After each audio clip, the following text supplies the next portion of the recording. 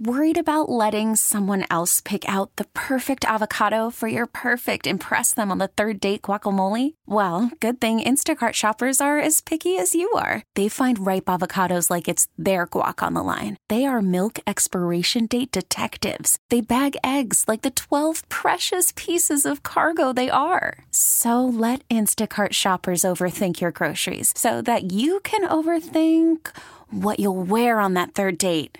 Download the Instacart app to get free delivery on your first 3 orders while supplies last. Minimum $10 per order. Additional terms apply. Now, with the MLB app, you can get baseball your way.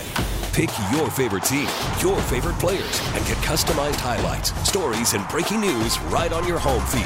Follow the action with Game 10, where 3D replays add another dimension. Plus, notifications can keep you connected to every pitch, every hit, every game. The MLB app.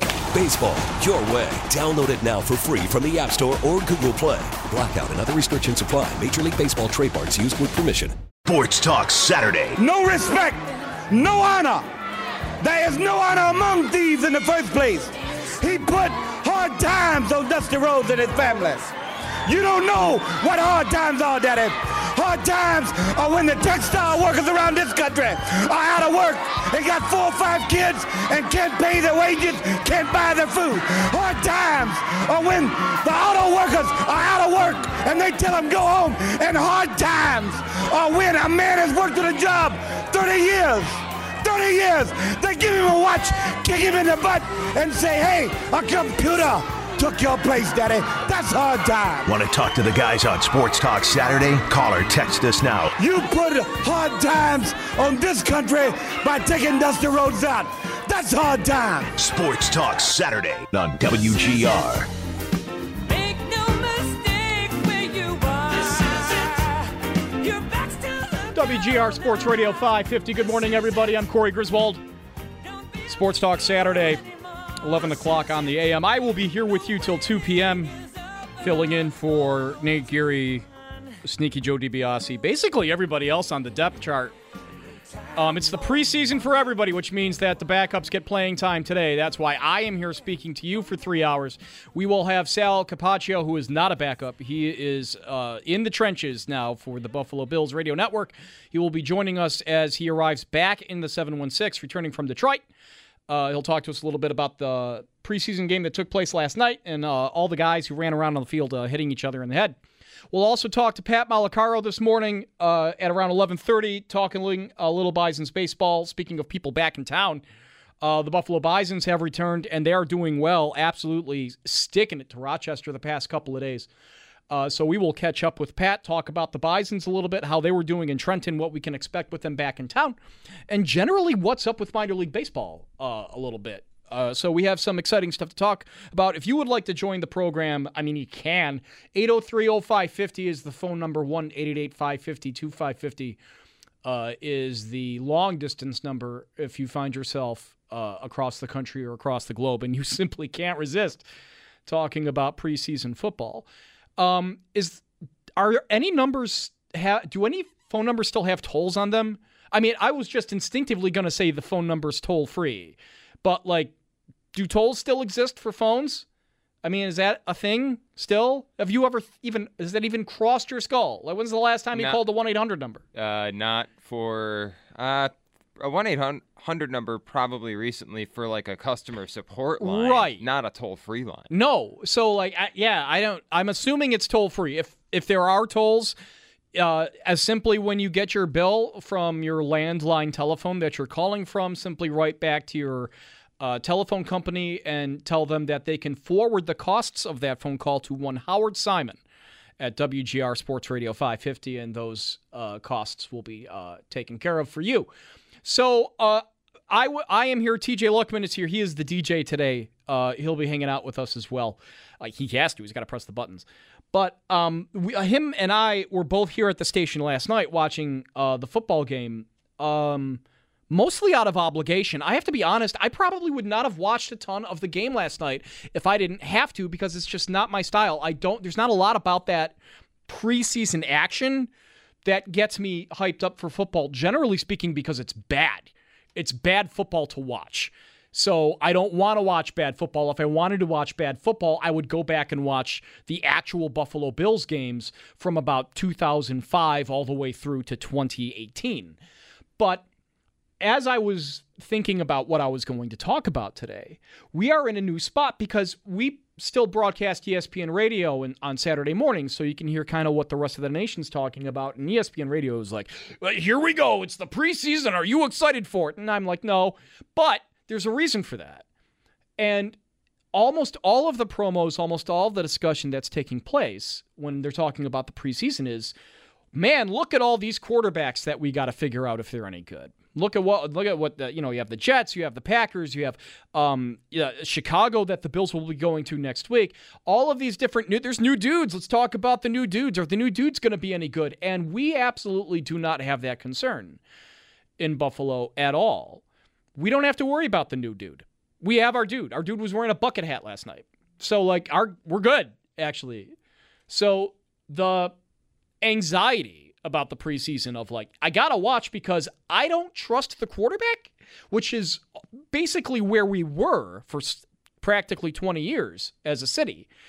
We're not in that spot anymore. And I keep thinking about this. And if something were wrong, we'd know it by now. Guys have been covering training camp long enough so far this year that if Josh Allen were regressing, we would hear it. Folks like Sal, other guys who cover the team, your John Scotts, your Thad Browns, the crew, right? Your regulars out there at training camp. Somebody would be getting on Twitter and seeing, oh no, he put it in the hospitality tent. We'd hear it. But remember we haven't. When that was the thing. Remember those days? That phrase, hospitality tent. It's like the point you're getting at, though. I know what you're saying. We don't really have to worry about much anymore. We don't have to worry about it at all. And to have that kind of no, really, are we good? That was going to be the season. This season is no, for real. Is it are we cool? And I think we are because, again, if something mechanically or decision-wise was really going wrong with Josh Allen, that would be revealing itself already. He would be missing guys. He can't hit the deep ball again. He lost it. He lost a touch. We haven't heard anything of that nature so far from training camp. So we're cool. We're cool. Everybody's cool. We're cool. So now that we have enough, I think, evidence, even without seeing Josh Allen play at all, that he probably will not regress. Unless he just loses his cool in games and makes wild decisions, which you can't see until the game actually happens. But mechanically speaking, he seems fine. We're good. So now that we have that pretty much agreed upon, we are now in the spot of, okay, so for the next 10 years, the Bills are just going to be good, right? For a decade? Are we looking at how long? Allen is what, 24? 25. He's 25. So, Allen plays a particularly physical style of quarterback. If he stays healthy, he's going to take more hits than Aaron Rodgers does. And Aaron Rodgers is 36, and he's great. Yeah. So, is Allen going to be great till he's 35, 36? Which gets you 10 years, which gets you a decade plus of the Bills, for sure, challenging for the division. If not, challenging for the conference. So, now we're in a different spot. Now we have to pretty much rearrange our psychology around how we approach basically all of this that we've been doing with the Bills. It's not about the who's deck that the guys in the morning show have been doing for the quarterback for the past couple of years. We don't, the joke was who's the running back though? Is your thing? It's nobody cares. It doesn't have the same juice. So you have the most important part figured out, right? That especially since the league has transitioned to basically making the quarterback the entirety of the offensive aspect of the league. Everything flows through the quarterback. Even the Titans have Derrick Henry, who would be probably widely accepted as the best running back in football. He's not the reason they're winning. The reason they're winning is because Tannehill was having such a great year. Because he's super efficient. Right. So, no, that's the quarterback, man. And the Bills have one and he's good.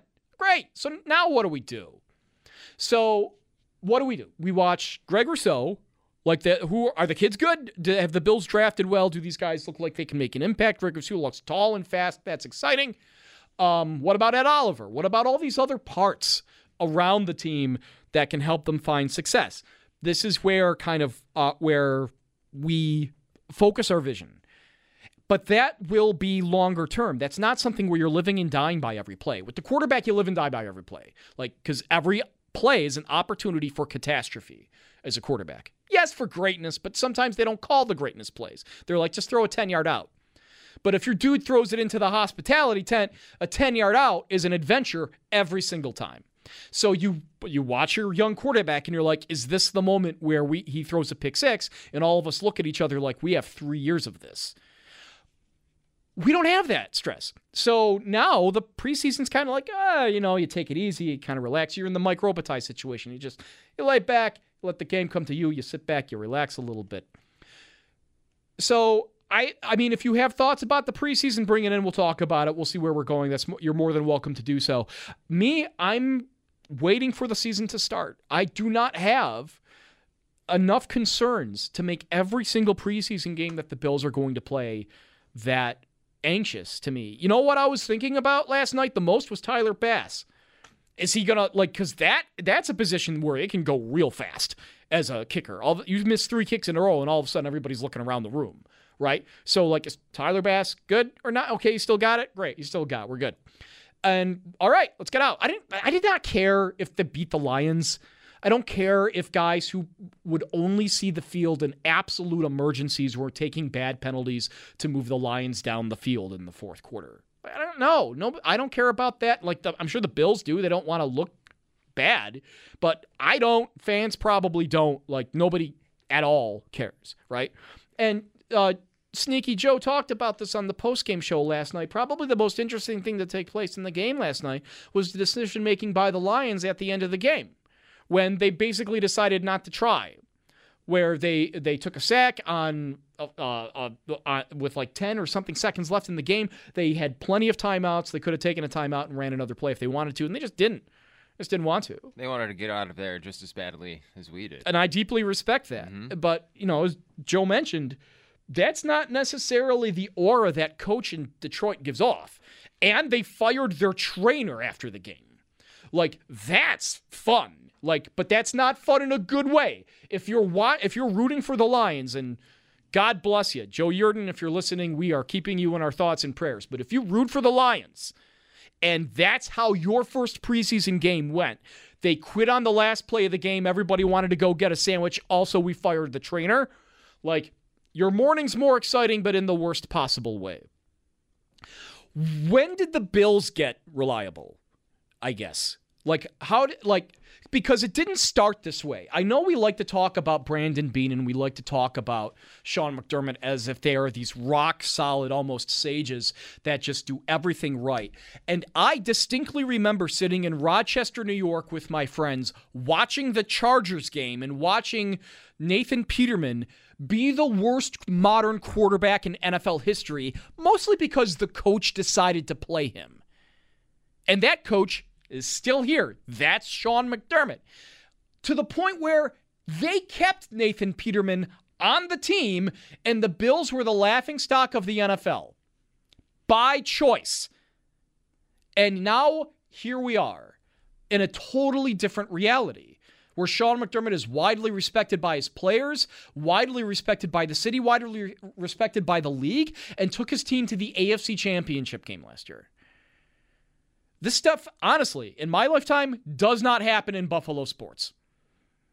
We are in totally new territory, and that territory is competence, where you can simply trust that people can do their job and do it correctly. And in sports, man, even when you're good, you don't necessarily get that. What are the teams in the NFL that give you that sense that, you can just relax, right? Even in Pittsburgh with a coach like Mike Tomlin, you can still find people in Pittsburgh who are they got to go. No, we got to get rid of this guy. It's time to go in a different direction. At any moment, it's going to start collapsing. I have friends in Pittsburgh who root for the Steelers, and they can't believe it that they still hear people talking about it's time to get rid of Mike Tomlin. It's just, you can't really ever take for granted a moment where you just don't have to have something in the back of your head telling you, yeah, but watch out. McDermott did not coach a good game against the Chiefs in the AFC Championship game. Some bad habits fell in, too conservative, sure. But do I feel like he has lost the grip on how to manage an NFL team and how to keep it prepared and how to get it into the best spot it can be to be a productive team and to be a successful team in the league? Absolutely not. Am I going to need to see him in another spot like that change his behavior? Yes, I'm going to need to see that. But he already kind of has previously. Like, again, played Nathan Peterman, doesn't do that anymore. So he learned from his mistakes. That's great. The Bills' offense was lightning last year. And I think a lot of that has to do with how Sean McDermott approached how he wanted his team to play. And he had a reputation as being an extremely conservative coach before, and he does not have that reputation anymore, which is what made the Chiefs game so, a little bit, making us a bit dyspeptic watching it. Was like, oh no, this is old McDermott. But saying that, like this is old McDermott, implies that there had been a change. There was a new McDermott. He wasn't doing that stuff anymore. Willing to go for it on fourth down, willing to be aggressive, right? Stuff like that. Willing to let Daboll be creative, right? Stuff like that. So I don't, as much as I did not like that game plan, and as much as the vibes were bad during that Chiefs game, and I could just feel like, no, they ain't got the juice today. They're not going to be able to run with them. That did not affect my long-term outlook for the team as much as I feared it might have in the aftermath of that contest. And here we are, and I'm feeling pretty good about myself. They had their second best wide receiver absolutely take a flamethrower to the offseason for what probably Sean McDermott would want his team to produce in the offseason, which is nothing. Like, you don't talk about it. We're here. Funny tweets every now and then from the team account. Other than that, everything's fine. But that's not what took place. And here we are in training camp, in the preseason, and there does not seem to be any long-lasting effects to that controversy to what has happened with the team. I don't see Jerry Hughes going over and knocking, Cole Beasley's teeth out on the sideline. Like, that has not taken place. And they were getting into each other online. I have not seen Josh Allen as the quarterback and now the face of the franchise for a very long time do anything in public that would make you think he's lost the grip on the room, or that he has taken guys aside and chastised them, or that he's rubbing. Like, that's not happening with him. Like, they have weathered that remarkably well. And I had a lot of concerns with, would they be able to meet the protocols that the NFL would set? What would their vaccination rates be? Would that affect the team? Would that affect how they would progress? That doesn't appear to be an obstacle for the Bills at all. The vaccination rates in the league, generally speaking, are very good. They're north of 80%. That's even taken into account how bad the Vikings are. So that means the Bills have got to be on the other end of that. We don't know for sure. I don't know the numbers for sure, but I'm making deductions here about how good the Bills have been. That takes a very subtle sense of care to manage, that kind of diverse locker room that they have and make it work. The last guy who could do that was Marv. Like, the Bills of the 90s, man, and like Steve Tasker is on One Bills Live, he'll tell you that room was full of, as USA would say, characters. Like, there were dudes in that room, right? And to make sure that team functioned correctly, like, Marv had to do a lot of work that maybe didn't necessarily show itself. What was it? Was it Andre Reed's Hall of Fame induction where he literally turned to Marv and he was like, I don't know how you kept it together. And like, in classic Marv fashion, just turned to the other Hall of Famers on the stage, was just like, I don't know how I did it either. But the Bills were successful in that area a lot due to just how Marv was able to manage personalities. And this is a very good, I think, sign for the Bills going forward in how they've managed personalities well. And that comes down to the coach, and honestly, it comes down to the quarterback. The quarterback has set the tone. Josh Allen has set the tone in that regard. I didn't have any expectations for what kind of leader he would be. I don't think you can. I think that's unfair to put that kind of pressure, especially in the NFL, on like a 21-year-old kid, 22-year-old kid, to just be like, yeah, by the way, you're going to have to make sure everybody in this room gets along. Sorry, that's the gig. That's not easy to do. especially considering the kind of pressure he was under for his own performance, where he was not particularly great his first season. There was a lot of doubt as to his ability to be a starting quarterback in the NFL in the first place, a lot of it well-founded. And he was able to overcome that in terms of his gameplay, and also able to overcome that so that he could just manage a room effectively. I think in terms of the intangibles and in terms of just stability, the Bills might be in the best shape they've been since the 90s. And that doesn't just mean because they had a good season. There are plenty of teams that win 13 games that are absolutely held together by duct tape. Teams can have those kinds of years and just fly apart. Case in point, Atlanta Falcons, who played the Titans last night and were terrible, and you already have Falcons fans being like, I'll see you guys next year. Right? That's another bad preseason. You can have good seasons and have it all come apart, man. I don't feel that's coming here. I get no sense of that. There's no evidence to show this could fly apart. Injuries are a different animal. As the season progresses, who knows how that goes. Can you keep everybody on your team and can you keep them healthy? Will they stay productive over time? Different animal. But will people lose their skill set that you can't necessarily quantify by a 40 time? I'm not getting that sense at all. Sean McDermott is still a relatively young coach in the NFL. He's got a long time to be in this league if he wants it. Josh Allen has got a long time to be in this league if he wants it. And they both, I think, weathered an extraordinarily difficult year for all sorts of reasons. In probably the best way you could possibly hope, barring a championship. I can't ask for more. And now we're looking at a situation where they seem to be just as good. Great. Okay. So, what do we do? What am I going to talk about the defensive line for 4 weeks, I guess? I don't know. I mean, that might be fun in itself. I like your question about where the turning point was, though. Where did it turn? I think I have it. I have the moment it turned. Let me hear it. Okay. 4th and 1 from the 30. The offense on the field. The snap is dropped. Josh picks it up, trying to dive forward. He gets first down yardage. Are they going to give it to him? I believe they will. Josh Allen dropped the snap and then picked it up and dove over the pile. That was the Dallas game. That was the Thanksgiving game. Yeah. That was on national television.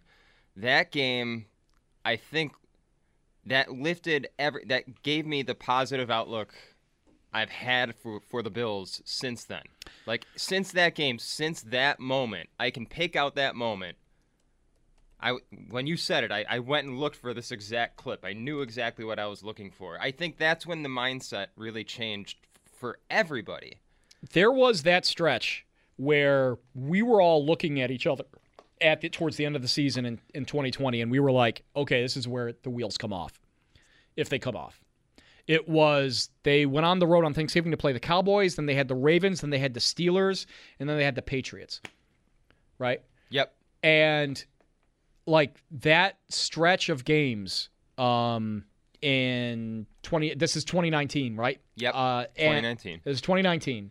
And in that stretch of games, they split them, right? So they beat the Cowboys, lost to the Ravens, beat the Steelers, yep, lost to the Patriots, and they would end up going to the wild card game, losing to the Texans. But it was in that, you're right, that Thanksgiving game where it's oh, this is a primetime game. Whole country's watching it, yep, and they look cool. Yeah. So they looked cool. They did the deed. Their personality shown, Trey White stealing the turkey leg was fun for everybody. You're right. That stretch of games where you're they can hang here. And you felt more importantly, you felt like the Jacksonville playoff game where they barely got in and they needed a miracle to get in. The Bills figuring that out and being more stable and getting into that game against the Texans, even though it didn't go great and Josh still had stuff to learn. It's oh, cripes. Yep.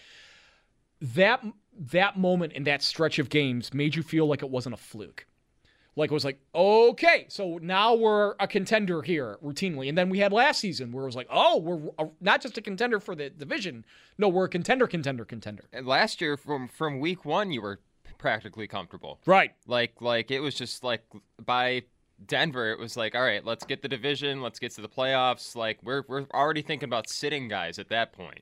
The moment where I felt like there was that Cowboys moment where he felt like, okay, the Bills are they're okay now. Where I felt like, no, they're good, is when they put the Steelers down. Yeah.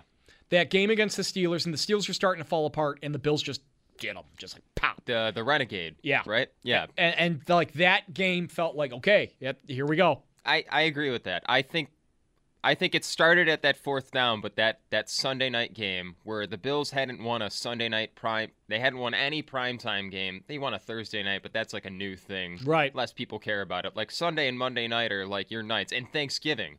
And like they came, they went, and like again, Josh had that fourth down, proved a lot of people, you proved a lot of his doubters wrong in that game alone, I think. Yeah. Because, I mean, that's not the only play he made. He had, I think he had a 15-yard touchdown towards the end to really just put the Cowboys away.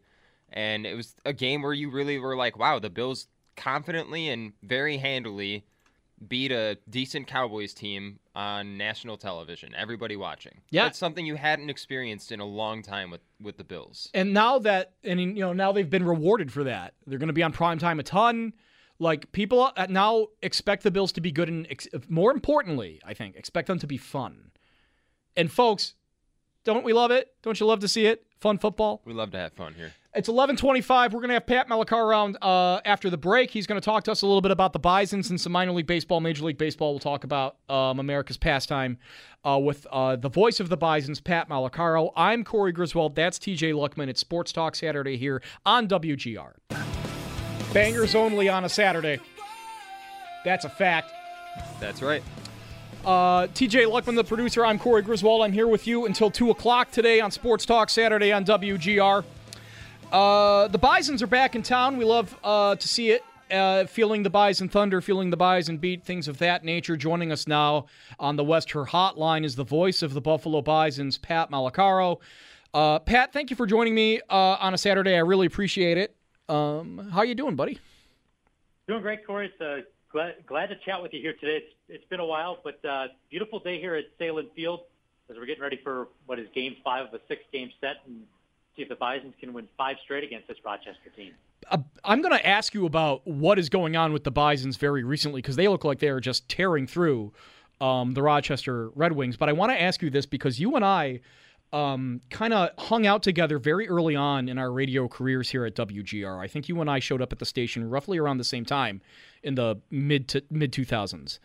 And, buddy, there is nobody that I respect more for the amount of work that you have put in to get to where you got to go. Man, you really started from the bottom, and now we're here in terms of broadcasting baseball in the United States, which means that you have seen probably more than a lot of other people the transformation that has taken place in minor league baseball over those years that you have been a broadcaster. So now here you are with the Buffalo Bisons back in Buffalo, back able to do broadcasts with you and Duke McGuire that you can hear on KB 1520. And it has been a wild past year and a half, 2 years for minor league baseball, not just with COVID, but also with realignment. So I'm going to start with COVID. How have you approached coming back to the game? How much of it just seems like old habit, and how much is different? How much have you missed? Like, just talk about that experience as a broadcaster of coming back and doing games again.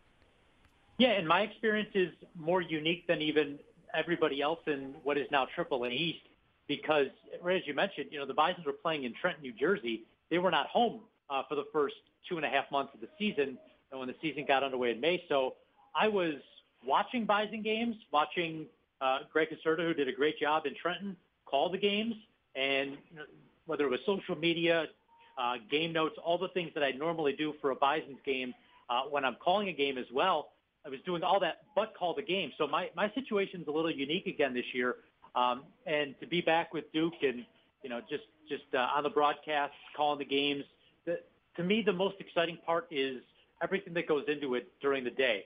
You get here early in the morning for a 105 game today. It's getting the game notes ready, getting the stat packs ready, talking to both managers, maybe a pitching coach about if there's a major league rehab assignment, all those different things. How the infield plays now that the infield was replaced by the Blue Jays going into the season. So all those different things, it feels like normal. So it feels really good to be back. But yeah, it was definitely an interesting and long winding road. Not even counting, the fact that minor league baseball, as you mentioned, realigned, and now there's 20 teams in the division that the Bisons play in, not just 14 like there were before. Yeah, I mean, how have the Bisons as an organization felt about like how minor league baseball has kind of shifted over time? I don't think necessarily that they had a lot of power in that circumstance, but like the Bisons, they're still in Buffalo, they're still playing. That is not the case for every single minor league team that has existed over the past few seasons. I mean, there were a lot of teams that simply did not have sponsorships or did not find a way to keep playing in this reorganization. How have the Bisons kind of adapted to this new environment? How do they feel about it? How do you feel about it?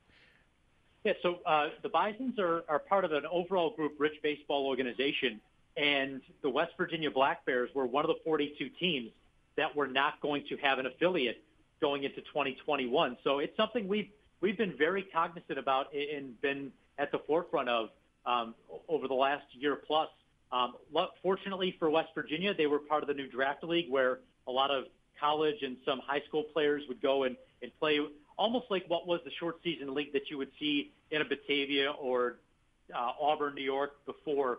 It started a little bit earlier. It ended a little bit earlier, but it was basically a similar type concept. So it has been very unique and different, and trying to come up with new ways to, stay relevant and stay in a position where you're not, you're not one of those teams without a dance partner, so to speak. So it's been different. It's been somewhat of a unique time, but our affiliation with the Toronto Blue Jays is so great, and the fact that we're geographically just 90 minutes when the border is open and able to cross it easily accessible to Blue Jay players to go across the border back and forth. So we are lucky in that circumstance, but it has not been the case for everybody, and certainly people with an earshot of you and me right now know that just as well as anybody. Yeah, I'm glad you brought up Toronto, because as much as the Bisons have to have these concerns, horizontally in minor league baseball about where they sit in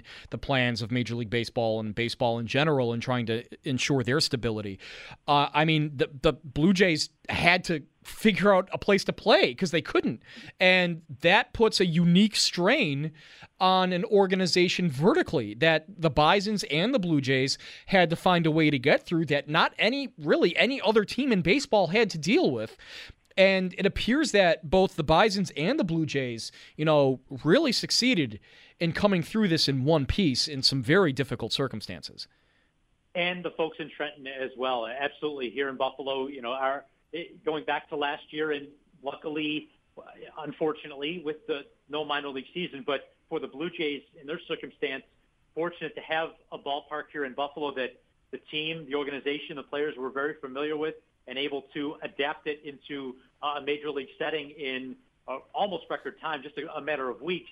And then, the hope was that the border would be open. We'd be in a much better place come the winter time, spring training this year, so that Toronto could go home and play the entire 2021 season at home. But once we started to realize that was not going to be a reality, then all the plans went into place. And then, it started to be, okay, if the Blue Jays need to play in Buffalo again, what would happen to the Bisons? Where would they play? They would have a home somewhere. And, going back to the realignment of minor league baseball, a place like Trenton, New Jersey, which was the AA affiliate of the New York Yankees for several years, was a prime location in terms of the players being able to go back and forth with being so close to Philadelphia, even not that far away from New York. A facility that was up to what would need to be AAA standards. So, and the front office in Trenton went above and beyond to make it a good setup, a great setup for the players, the staff, everybody. So it was not only the Blue Jays and the Bisons kind of figuring out how to make a home for Toronto here and what would happen to the Bisons, but then it was the ripple effect of where do they go? And Trenton, New Jersey certainly stepped up. Pat Malacaro, play-by-play voice of the Buffalo Bisons, joining us here on the West Shore Hotline on WGR. Pat, I want to talk about the guys who are on the team right now. I'm perusing the stats here of the Bisons, and I'm looking at the current players that they have on the team, and they have 5 guys with OPSs over 900. Like, are they just murdering baseballs? What is going on with the Bisons? Yeah, they've got a lot of good depth here, and it's not just a veteran player like Tyler White, who has really had a power surge over the last 7 weeks and was a AAA East batter of the week a couple of weeks ago for what he did. But someone like Kevin Smith, who was a top prospect in the organization going into 2019, had a little bit of a setback in terms of his play on the field and at the plate for New Hampshire, and has really vaulted himself back into the conversation of one of the top prospects for the Blue Jays. Just wouldn't have a spot on the diamond right now because Bo Bichette is the everyday shortstop for Toronto. So I think a lot of it has to do with players getting regular playing time, and position players, for the most part, who started the year in Buffalo have played in this lineup regularly every day this season. And there's no substitute, especially when you did not have game action last year. You may have saw some of the rust have to get knocked off the cleats a little bit, so to speak, in the first month of the season. But since then, for sure, Kevin Smith has been one of the best Bisons. Somebody who was injured for much of the year. Forrest Wall comes off the injured list and has a big game for the Bisons the last couple of days, including last night. So this is a very fun team, and that's one of the frustrating points if you're a Bison fan. This season is the team has played so well. They're in first place now in the division, and the way the playoffs work this year in AAA East, there's no playoffs actually. Whoever has the best record in the league come September 19th is the league champion. The Bisons have been right around there within earshot of that for the past month or so, and unfortunately for a lot of Bison fans, not able to see games in person. Now that they are, they're certainly seeing a team that's a lot of fun, and pitching-wise, fielding-wise, they're very solid there as well. Yeah, they're a game back at Durham right now for the league lead in AAA East, I believe. And that's mostly, I think, because they haven't played as many games. I think they have the same record of losses in terms of Durham. If somebody's coming to the ballpark, who should they keep their eye on?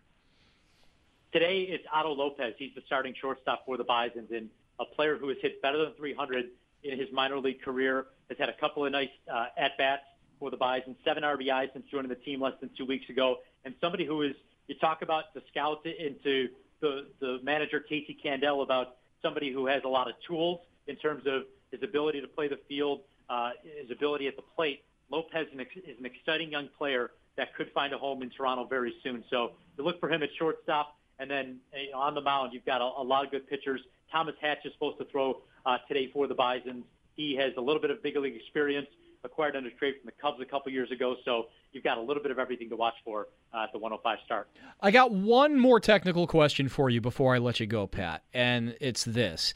Playing in Trenton as opposed to playing in Buffalo, how are the ballparks different? Did Trenton play differently for the Bisons? How did that affect their offense? How did that affect their defense? And have they had a hard time adapting to Salem Field? Because, Salem Field has got some unique dynamics in terms of the wind and in terms of everything else. And also, seagulls may be coming to try to kill you. So, what is it about playing in these two ballparks? Have the Bisons had really any difficulty in kind of adapting to these spots?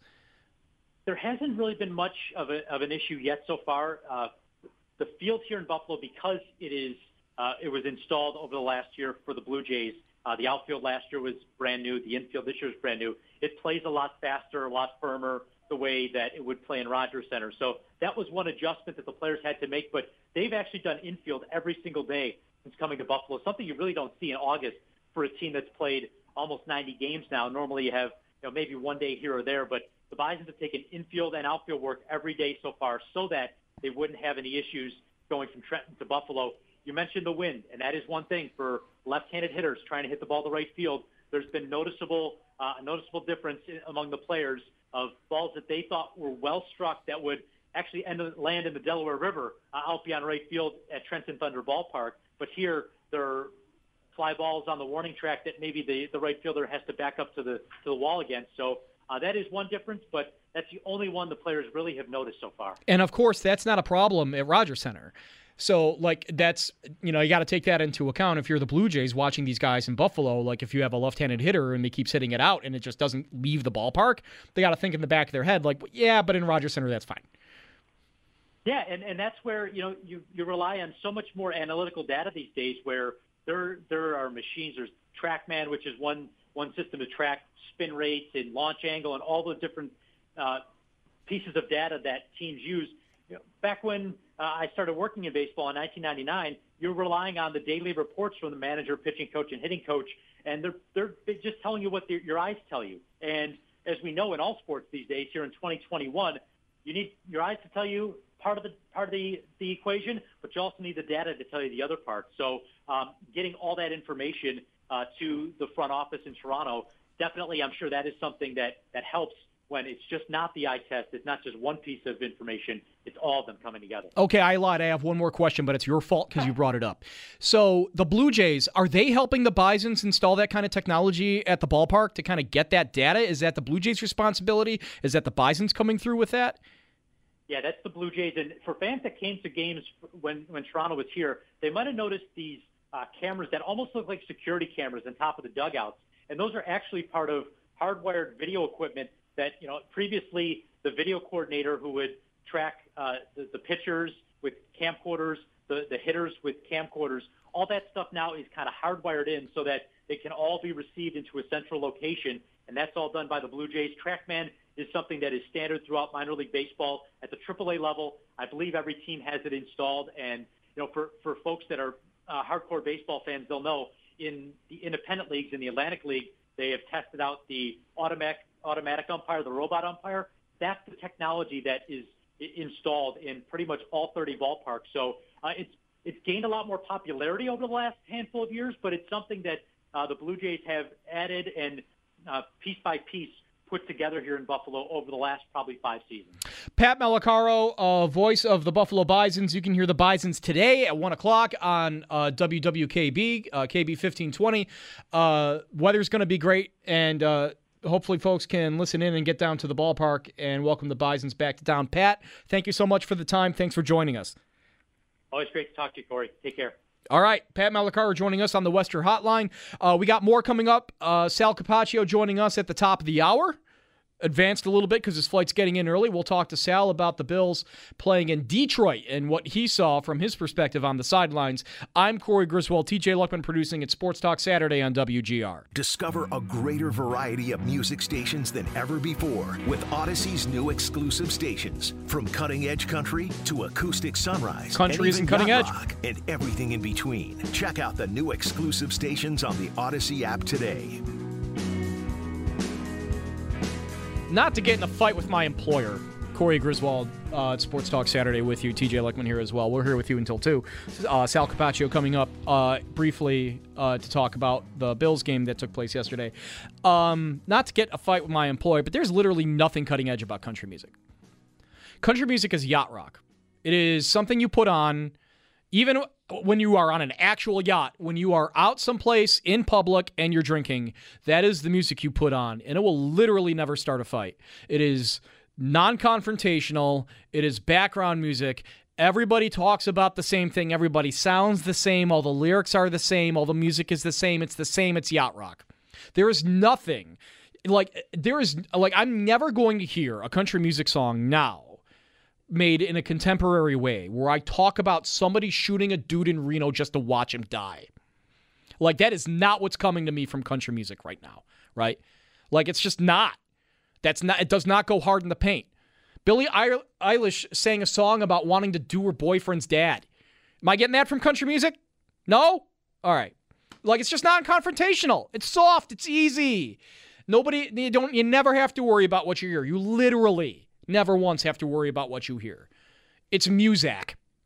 And I mean, if that's what you like, great. It's fine. Nobody ever gets, every single, it's just, I'm going to start getting into a fight. I want to get into a fight. Like, look, I'm sorry. It's just not, it is not what it pretends to be.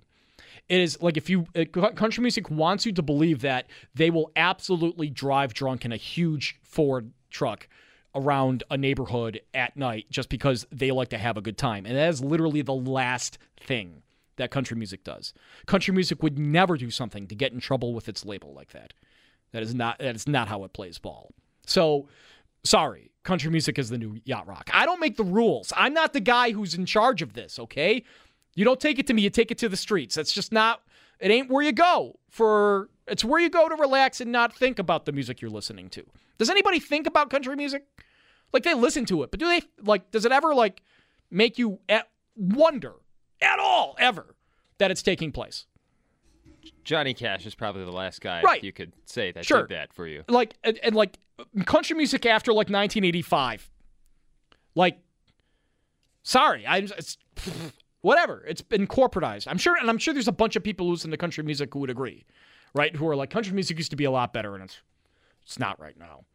And like, sorry, I don't know what to tell you, but that's just where it is. Like everybody, like every place you go, and it's just like, yeah, here's the music, and they just randomly hit a button, and it's just country music. It's because it's the elevator music. It's America's elevator music. Is country music. Country's in a weird spot where like there's a lot of it. I mean, like every genre, where there's good parts of it, but that's just not the stuff that's making it to the corporatized radio stations. Right. So, and I mean, like, I was at a trivia game a couple of nights ago, and one of the questions was a picture question, like, who are these two famous dudes? And it's obviously two country singers. And, like, I literally... Was it Brooks and Dunn? No, it was not. I would have known who Brooks and Dunn was. Oh, okay. And it's like, it's not Big and Rich, because the hat. And, it's just two random dudes who look like they could be any random dude pulled out of a corporate office. And I was, like, getting viscerally angry at the bar at the trivia game, because it's like, this is popular country music? These two guys who were made in Westworld? Like, this is it? These are your gods? Whatever. Okay. It's 11:55. We have Sal Capaccio coming up at the top of the hour. He's going to talk to us about the Buffalo Bills. We'll ask him some questions about how the dudes performed and anything we can take away from the game. I'm Corey Griswold. That's TJ Luckman. It's Sports Talk Saturday on WGR.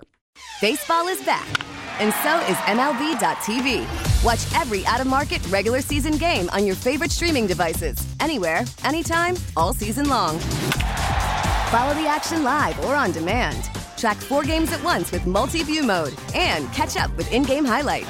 Plus, original programs, minor league broadcasts, and local pre- and post-game shows. Go to MLB.tv to start your free trial today. Blackout and other restrictions apply. Major League Baseball trademarks used with permission.